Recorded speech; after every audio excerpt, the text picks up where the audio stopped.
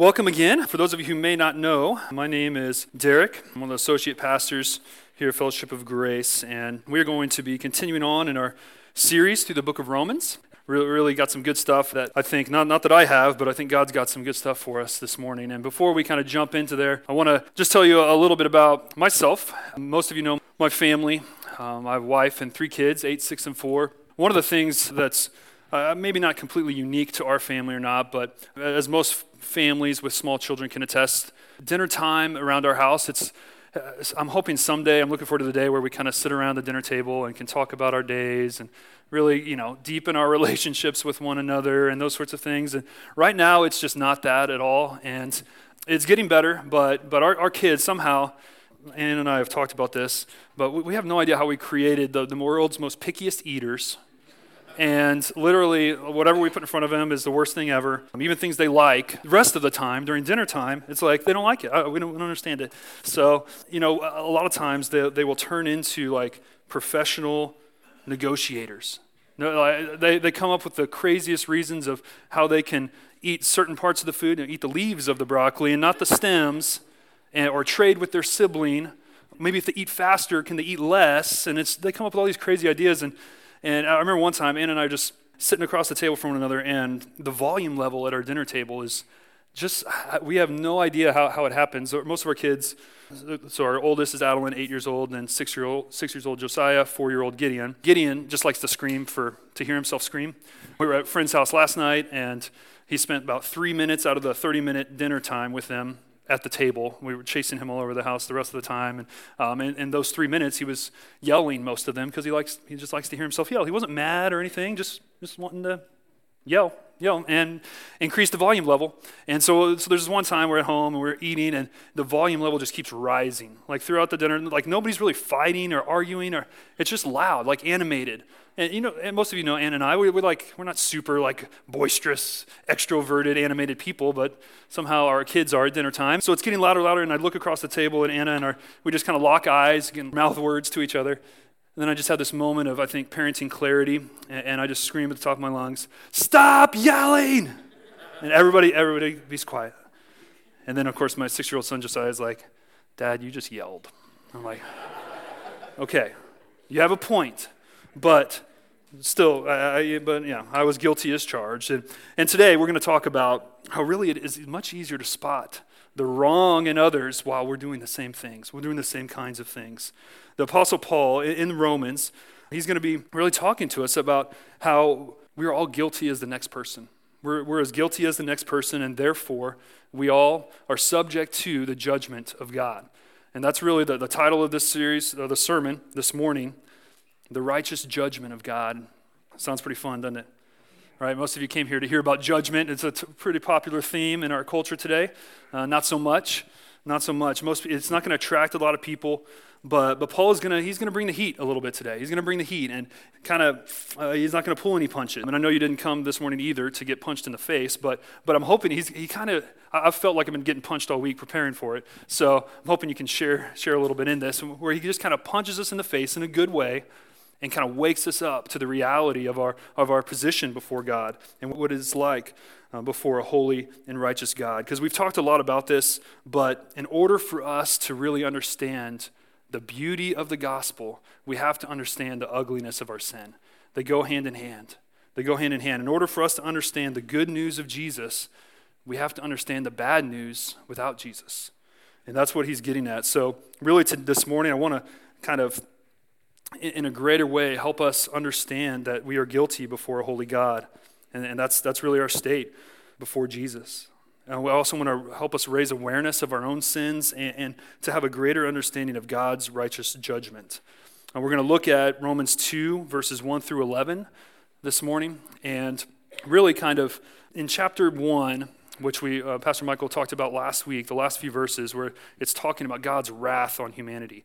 I mean, Paul wasn't pulling any punches then either. He was talking about how humanity is gone off the deep end, right? And God has kind of given them over to their sinful desires, all sorts of sins, sexual sins, sins of being disobedient to their parents, sins of not having enough faith, the whole gamut. Attitudes and actions, but God has given them over, and it ended on chapter 1, verse 32, It said, though they know God's righteous decree that those who practice such things deserve to die, they not only do them, but give approval to those that do.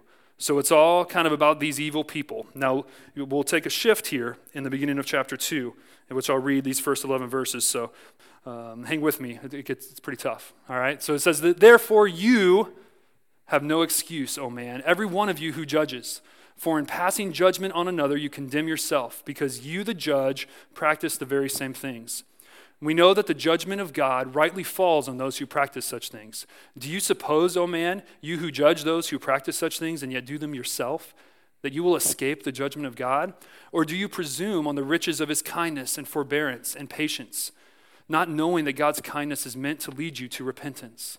But because of your hard and impenitent heart, you are storing up wrath for yourself on the day of wrath when God's righteous judgment will be revealed. He will render to each one according to his works. To those who by patience and well-doing seek for glory and honor and immortality, he will give eternal life. But for those who are self-seeking and do not obey the truth, but obey unrighteousness, there will be wrath and fury.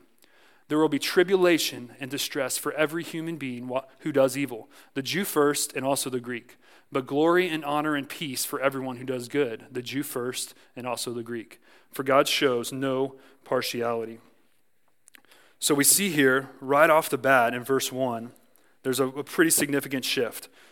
Chapter 1, Paul's talking about them. And you notice in verse 1, it's all about you, talking directly to the reader of this, talking in a sense to us today. In that day, he's talking directly to the Jews and really helping them say, stop looking at all the Gentile, the non-Jew sins. Stop paying attention to them, but look at yourself. Look at yourself. And we see this in verse 1, and I think this is it's just easy for us as sinful human beings to always take other people's sin more seriously than we do our own. We do this for many reasons, but I think one big one is sin. Inherent in sin is this kind of desire or just in the nature of it is to shift blame. It's to shift blame, to deflect responsibility to somebody else, to be blind to our own faults. We tend to have no problem. It's just easy for us to see what other people are doing wrong, right? But it's hard for us to do that to look at ourselves and see what we're doing wrong. We have to really work at that. Even when you think about Adam and Eve in the Garden of Eden, when God comes and after they've eaten the fruit and committed the first sin, God's looking for Adam and he's, Adam, what have you done? Well, it wasn't me. It wasn't me. It was the woman you gave me. He's deflecting, shifting blame, already deflecting responsibility. And so unchecked, we really have this propensity to easily see the wrong in others, but have difficulty seeing it in ourselves. Real quickly, I want to look at 3 verses that I think help maybe give 3 ways that we try to elude the fact that we're guilty of what other people are actually doing, of what others are doing. All right, so this isn't part of your official outline through those verses, but real quick, first verse here is Jeremiah 17:9. It says, the heart is deceitful above all things and desperately sick. Who can understand it? We see here the first way is we're just naturally blind to our own faults. You know, a lot of times you hear the phrase, just follow your heart. Follow your heart. That's a very dangerous thing to do. A very dangerous thing to do. Our heart is deceitful. You know, if you're following your gut instinct all the time, you're probably making some pretty big mistakes all the time, right? Because it's who we are and what sin does to us. Hebrews 4:13, another verse that shows us a way that we do this is, and no creature is hidden from his sight, but all are naked and exposed to the eyes of him to whom we must give an account. So here we see sometimes we forget what we've done, what is wrong. We forget what we have done that is wrong. You know, while we have been forgiven of our sins as Christ followers, if you have received the gospel, received Christ's payment, and believe in him, we have been forgiven for our sins, but we can't just act like we're perfect, because we're not. But we must live in light of what we've been forgiven for. We can't ignore or forget completely our sins. And I'm not asking you to wallow in your sin, or Paul's not saying that, but we can't just act like nothing's ever happened. Nothing's ever happened. We've never been saved from anything. And third, Matthew 5:21 and 22. This is Jesus talking kind of in the middle of the Sermon on the Mount. It says, you have heard that it was said to those of old, you shall not murder, and whoever murders will be liable to judgment. But I say to you that everyone who is angry with his brother will be liable to judgment. Here is where Jesus is kind of raising the bar on a lot of these Old Testament laws, where they're like, well, I haven't killed anybody. I'm good. Well, Jesus is saying, no. Have you been angry at somebody? And everybody's like, okay, all right. We try to minimize our sins. We try to basically rename our sins or make light of the things we've done because we don't think they're as serious as somebody else. While other people might lie and cheat, we just stretch the truth a little bit. Other people are basically blowing up in anger. Well, we're just letting off a little steam. Others have prejudices, but we have convictions. We have convictions. I think this is many different ways that we make justifications for our sin. And today, as we go through these verses, I want Paul to, and the Holy Spirit inside of us, if you're a believer, to really help us open up our eyes and take an honest look at ourselves. All right, so we're going to jump back into the Romans 2, 1 through 11. And we're going to look at this first point. In these first few verses 1 through 4, Paul's basically saying, we will all be judged. We will all be judged. We see this in verse 1 where it basically says that we have no place. You are in no place to judge. We are in no place to judge. This is point A. Again, Paul is really trying to drive home this fact that everyone will be judged because the Jews, especially the Jews in that church in Rome, there was this deception among themselves that they were going to be somehow exempt from God's judgment. They got a pass from God because they're part of God's chosen people and they wouldn't be judged in the same way as others. But that was not the case. And John the Baptist, before Jesus came on the scene, he was saying those same things to the Jews then. Jesus said it, as we saw, and then now Paul is saying it again. He was really, as the Jews were starting to get a little judgy towards the Gentiles, that he was really trying to tell them not to do that. And there's a difference now I want to mention between judging other people and helping another brother or sister, pointing out sin in a brother or sister of Christ and lovingly correcting them, okay? So judging, don't hear today that, I can never tell anybody that what they're doing is wrong. That's not the case. We see in Scripture a lot that as a community of Christ and as Christians, we have a responsibility to help others. And because we still have this sinful nature in us, a lot of us are blind to our own sins, even as believers, and we need help. We need help, and that's different from judging from a position of above somebody, looking down, thumbing our nose at them, and telling them how evil they are while thinking of how great we are. There's a difference between that and then the other situation of coming alongside, side by side with somebody, acknowledging our own sins, our own faults. We're imperfect, but we want to help somebody in their struggles and in their sin. Verses 2 and 3 bring up our next point, where it talks about, Paul begins to ask this question. He says, we know that the judgment of God rightly falls on those who practice such things. Do you suppose, O man, you who judge those who practice such things, yet do them yourself, that you will escape the judgment of God? He's saying and implying in this verse that we won't escape judgment. We won't escape. So we're in no place to judge and we can't escape it. And as he asked this kind of rhetorical question, I want to ask you a question to just think about for a second. Who is the biggest sinner that you know? Who is the biggest sinner that you know? And you may have somebody come to mind real quick. Why don't you just think about them for a second? Maybe it's somebody who has wronged you over and over and over again. Or maybe it's that person at work that is just braggadocious about their weekend escapades and going against God and everybody. And whoever that person is, think about them for a second. Then I want us to really think through maybe in a different way how we answer that question. Who is the biggest sinner that you know? I think you should always be the biggest sinner that you know. Each one of us. We should always be the biggest sinner that we know. Now, that doesn't mean you should go out and sin a bunch so you actually are the biggest sinner. But we should think of ourselves in that light. Because, and the pastor, one pastor says this, and he explains it, I think, really well. I'm going to just read it. If you're not the biggest sinner you know, then it will be very difficult for you to become all that God wants you to be. If you feel that there are people out there that are bigger sinners than you, then it allows you a place of comfort. You will feel like you are maybe a step above others, and you're not. The fact is, we are all in the same boat together as sinners. Doesn't matter if you're in the front of the boat or the back of the boat. If the boat's sinking, we're still sinners and lost without Christ. So we all are going to face the same judgment based on our works. We'll talk more about that in a minute. But you see in these verses 2 and 3, this first part where he says the judgment of God rightly falls on those who practice such things. So the judgment of God rightly falls. Some different translations express that a little bit differently, but it's really speaking to the just, true, and right nature of God's judgment, reminding us that we're really in no place to question God's judgment because of how perfect it is.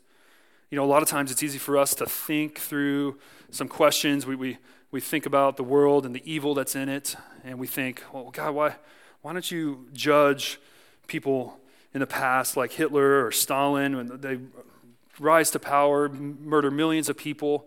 Why don't you judge them? How do you allow these things to take place? And, you know, just all the evil, even in our own country today that's just going around. God, why don't you judge them? How do you allow these things to go on year after year? Really, our questions should be more along the lines of, you know, God, why didn't you judge me yesterday when I lied to my boss about that missed deadline? Or God, why did you judge me yesterday when I fudged the numbers on that monthly report or gossiped about this person and put them in a bad light, made this other person think badly of them? God, why didn't you judge me then? Are there times that you find yourself focused more on the sin of others rather than your own sin? I think it's a good question for us to think about. You know, makes me think of this elderly couple who had stopped at a restaurant while they were on the road trip. After finishing their meal, they jumped back in the car. After about 20 minutes, the wife told her husband that she had unknowingly left her glasses back at the restaurant. The husband blew his top because there was no place to turn around, very frustrated. When they finally headed back, he groaned and complained the whole way, scolding his wife for being so forgetful. He reminded her that this was ruining their day and now they were going to be late for their next stop. When they finally arrived at the restaurant, the wife opened the door quickly, hurried across the parking lot. The husband rolled down his window and yelled, "Hey, while you're in there, you might as well get my hat and credit card." You know, and as we hear that, and as I even read that the first time, I'm kind of thinking, yeah, I could see. I know a couple couples that kind of act like that, and some guys that would do that to somebody. Of course, not me. I would never do that, but of course, I know a couple people. And then I was like, wait, that's kind of the point I'm getting across. You know, that Paul's getting to us is it's so easy to see it in other people, but to admit our own, it's a challenge. It's a challenge. So I think today, along these same lines, I want to continue and look at this last verse in this first section in verse 4. Really powerful verse. It says this: "Or do you presume on the riches of his kindness and forbearance and patience, not knowing that God's kindness is meant to lead you to repentance?"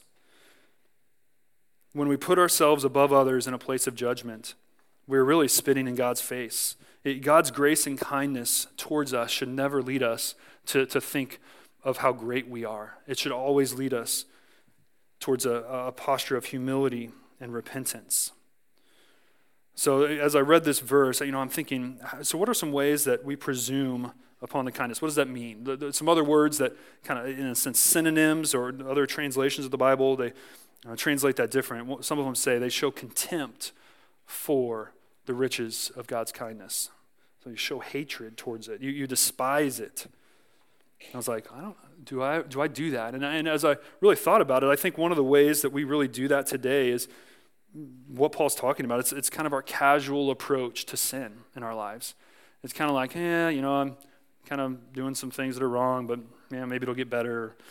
I struggle with this sin, struggle with the sin of lust, every once in a while, but at least I'm not like that guy who cheated on his wife and treats her horribly, that sort of thing. Or maybe I do have this kind of problem sometimes of getting mad at people and kind of picturing their face on a dartboard and throwing darts at it, but at least I'm not like the other people that actually talk mean to them and talk bad about them.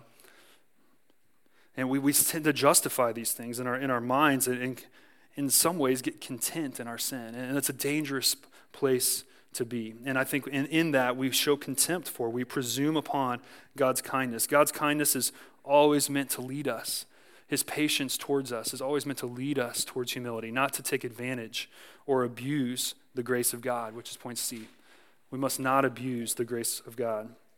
Jews back then used the patience of God towards them. You think through the whole Old Testament, and God certainly allowed the Israelites to suffer some pretty big consequences, but he continued to be patient with them and not wipe them off the face of the earth. And they use that sometimes to think about, well, this shows that we're right with God. And Paul's saying, no, it doesn't. This doesn't show. This shows that his blessings towards you should have led you to repent of your sin. It's just the opposite of what you think. You're thinking you're okay, but this patience of God towards you is meant to lead you to repent of your sin. So it's just some things for us to think about. Right in those first few verses, Paul he's explaining kind of who will be judged. And hopefully you saw that. Everyone will be judged. Now we're going to shift to how we will be judged in the last few verses of this section. We will all be judged on how we live. And there's a couple of judgments that happen at the end times. There's a lot of different ones, and we obviously don't have time to go into detail. But I want to mention these two because they'll kind of help us as we talk these last few minutes. The first one's the judgment seat of Christ. The next one's the great white throne judgment. Now, the judgment seat of Christ is the one for believers only. So there is a judgment that we as believers face. Now, this isn't a judgment for salvation or not salvation, but as believers, we still have a judgment to go to judge our works. The great white throne judgment is for unbelievers, where they are judged and punished on the basis of their works and their works alone, which are obviously not good enough. So you may start having the question, okay, so you're talking a lot about judgment. We see kind of in these verses, is he talking to Christians, non-Christians? How, if believers are judged by our works, how are we saved by our faith? How does that work? So a few months ago, we went through the book of James, which talks a lot about faith and works and how they go hand in hand and the order that they should come in. All right? If you remember, I shared this equation in a sense. Faith plus works equals salvation is not true, right? Hopefully, when you saw that, the hair stands up on the back of your neck. You're like, there's something wrong with that. That's not how we should view it. Faith plus works does not equal salvation. Salvation is by faith alone, all right? So how should we think about it? Well, I shared this, and I think this is what James, Paul, and Jesus would all share. Saving faith leads to salvation, which then leads to good works. It just does. You're transformed. A transformed heart leads to that. And Jesus, in Matthew 12, as he's again speaking towards the religious leaders of that day, I think echoes this point. He says this, "You brood of vipers." He didn't pull many punches either, Jesus didn't. "How can you speak good when you are evil? For out of the abundance of the heart, the mouth speaks. The good person out of his good treasure brings forth good, and the evil person out of his evil treasure brings forth evil. I tell you, on the day of judgment, people will give an account for every careless word they speak. For by your words you will be justified, and by your words you will be condemned." So even in here, Jesus is talking about how our words, our actions, reveal what's in our heart. Just as you can judge a tree by its fruit, you can judge a heart by its actions. That's why God judges by works, not to establish the way of salvation. We can't get confused there, but works are simply a basis of judgment. You are saved by faith and judged by works. Your works ultimately reveal what is in your heart, either faith leading to life or unbelief leading to judgment. So we need to kind of think about it through that lens as we talk about these next 2 points. The first one is this. It's that good works are rewarded. Good works are rewarded. And we see this in a few of these verses between 6 and 11. Verses 6 and 7 and verse 10 talk about this.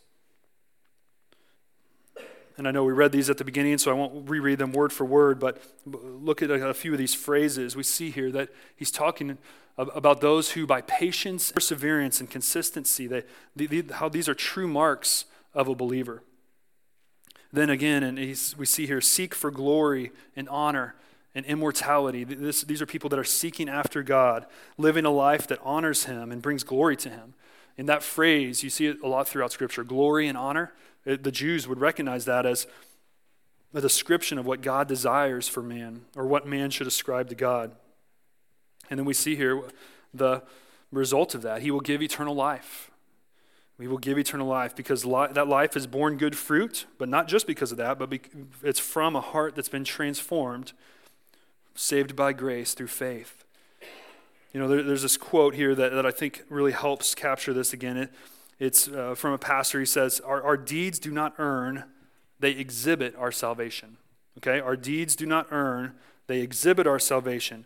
They are not the merit of our righteousness, they are the mark of our new life in Christ.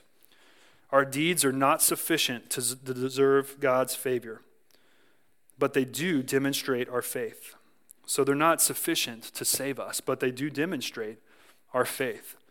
So we need to keep that in mind as we look and read throughout Scripture and really honestly look at ourselves sometimes and see if we're exhibiting those good works to reveal what's in our heart.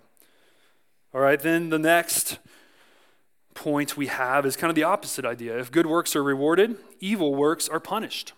Evil works are punished. Verses 8 and 9 talk about this. Talk about people with hard and impenitent hearts. Basically the exact opposite of a soft and repentant heart. They're in a posture of defiance towards God, not humility. We see that they're storing up wrath for themselves. There was this teaching back then that the Jews were going to be exempt. They wouldn't experience God's wrath based on their covenant relationship. Paul, again, over and over in these verses is reminding them, hey, you're not who you think, you're not as special as you think you are. You're not going to be exempt from these things. We see in these verses again, there are people that are self-seeking, that do not obey the truth, but obey unrighteousness. We've talked before about how you're always worshiping something. We're born as kind of worshipers. That's how we were created in God's image. We're either worshiping God or somebody else. And that's along those same lines. We're always obeying something. We're either obeying God, as Paul says, or obeying unrighteousness. And then the last phrase in here is the Jew first and also the Greek. So we see, reminding ourselves of Paul's initial audience, the original audience there.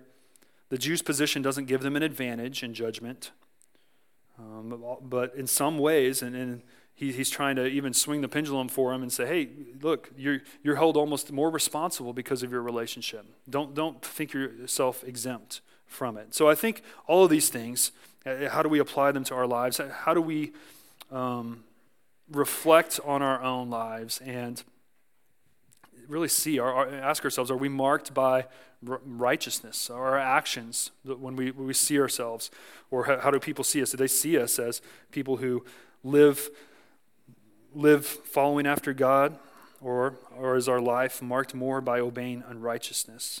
I think this is a challenge for us because as we've seen, our heart really determines our actions. So our actions are going to reveal what's in our heart.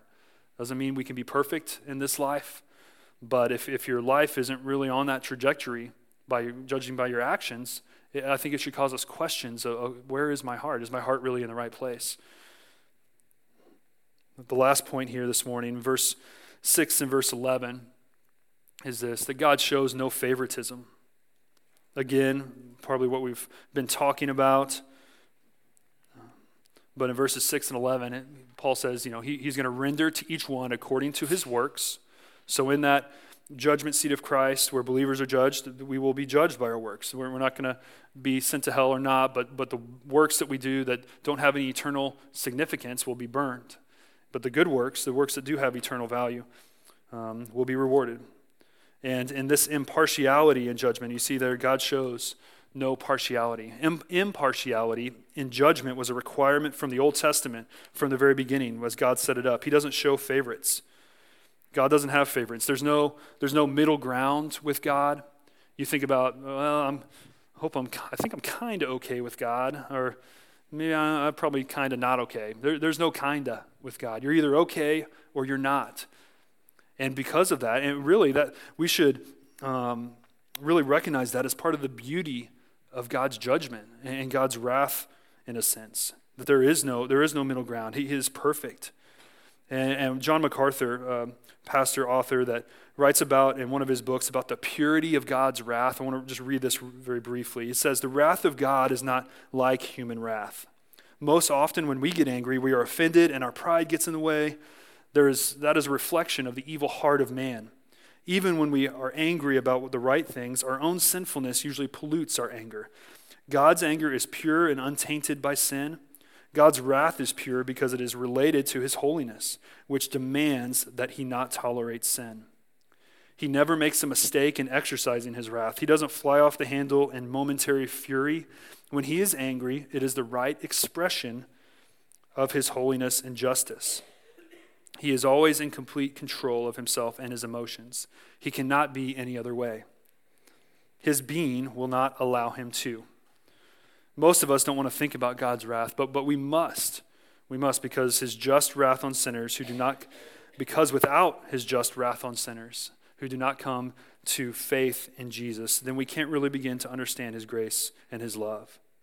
And I think we see that over and over.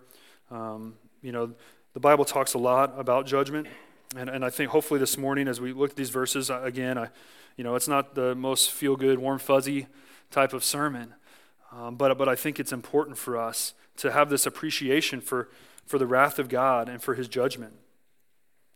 So who is the biggest sinner that you know?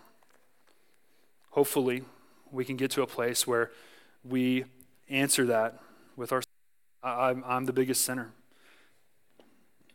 Because I think when we keep that perspective, when we view ourselves as the biggest sinner, that's really part of our growth in our relationship with Christ. Because in a way, it's kind of like it's a math equation that doesn't really work. But as we grow closer to Christ, hopefully we're going to sin less because we're growing closer to him. Christ, God, does not like sin, obviously. And so we're growing close. We're sinning less, but we're repenting more. If that makes sense. We're sinning less, but we're repenting more. And that's kind of that mindset that we're trying to get at with that question. Who is the biggest sinner that you know?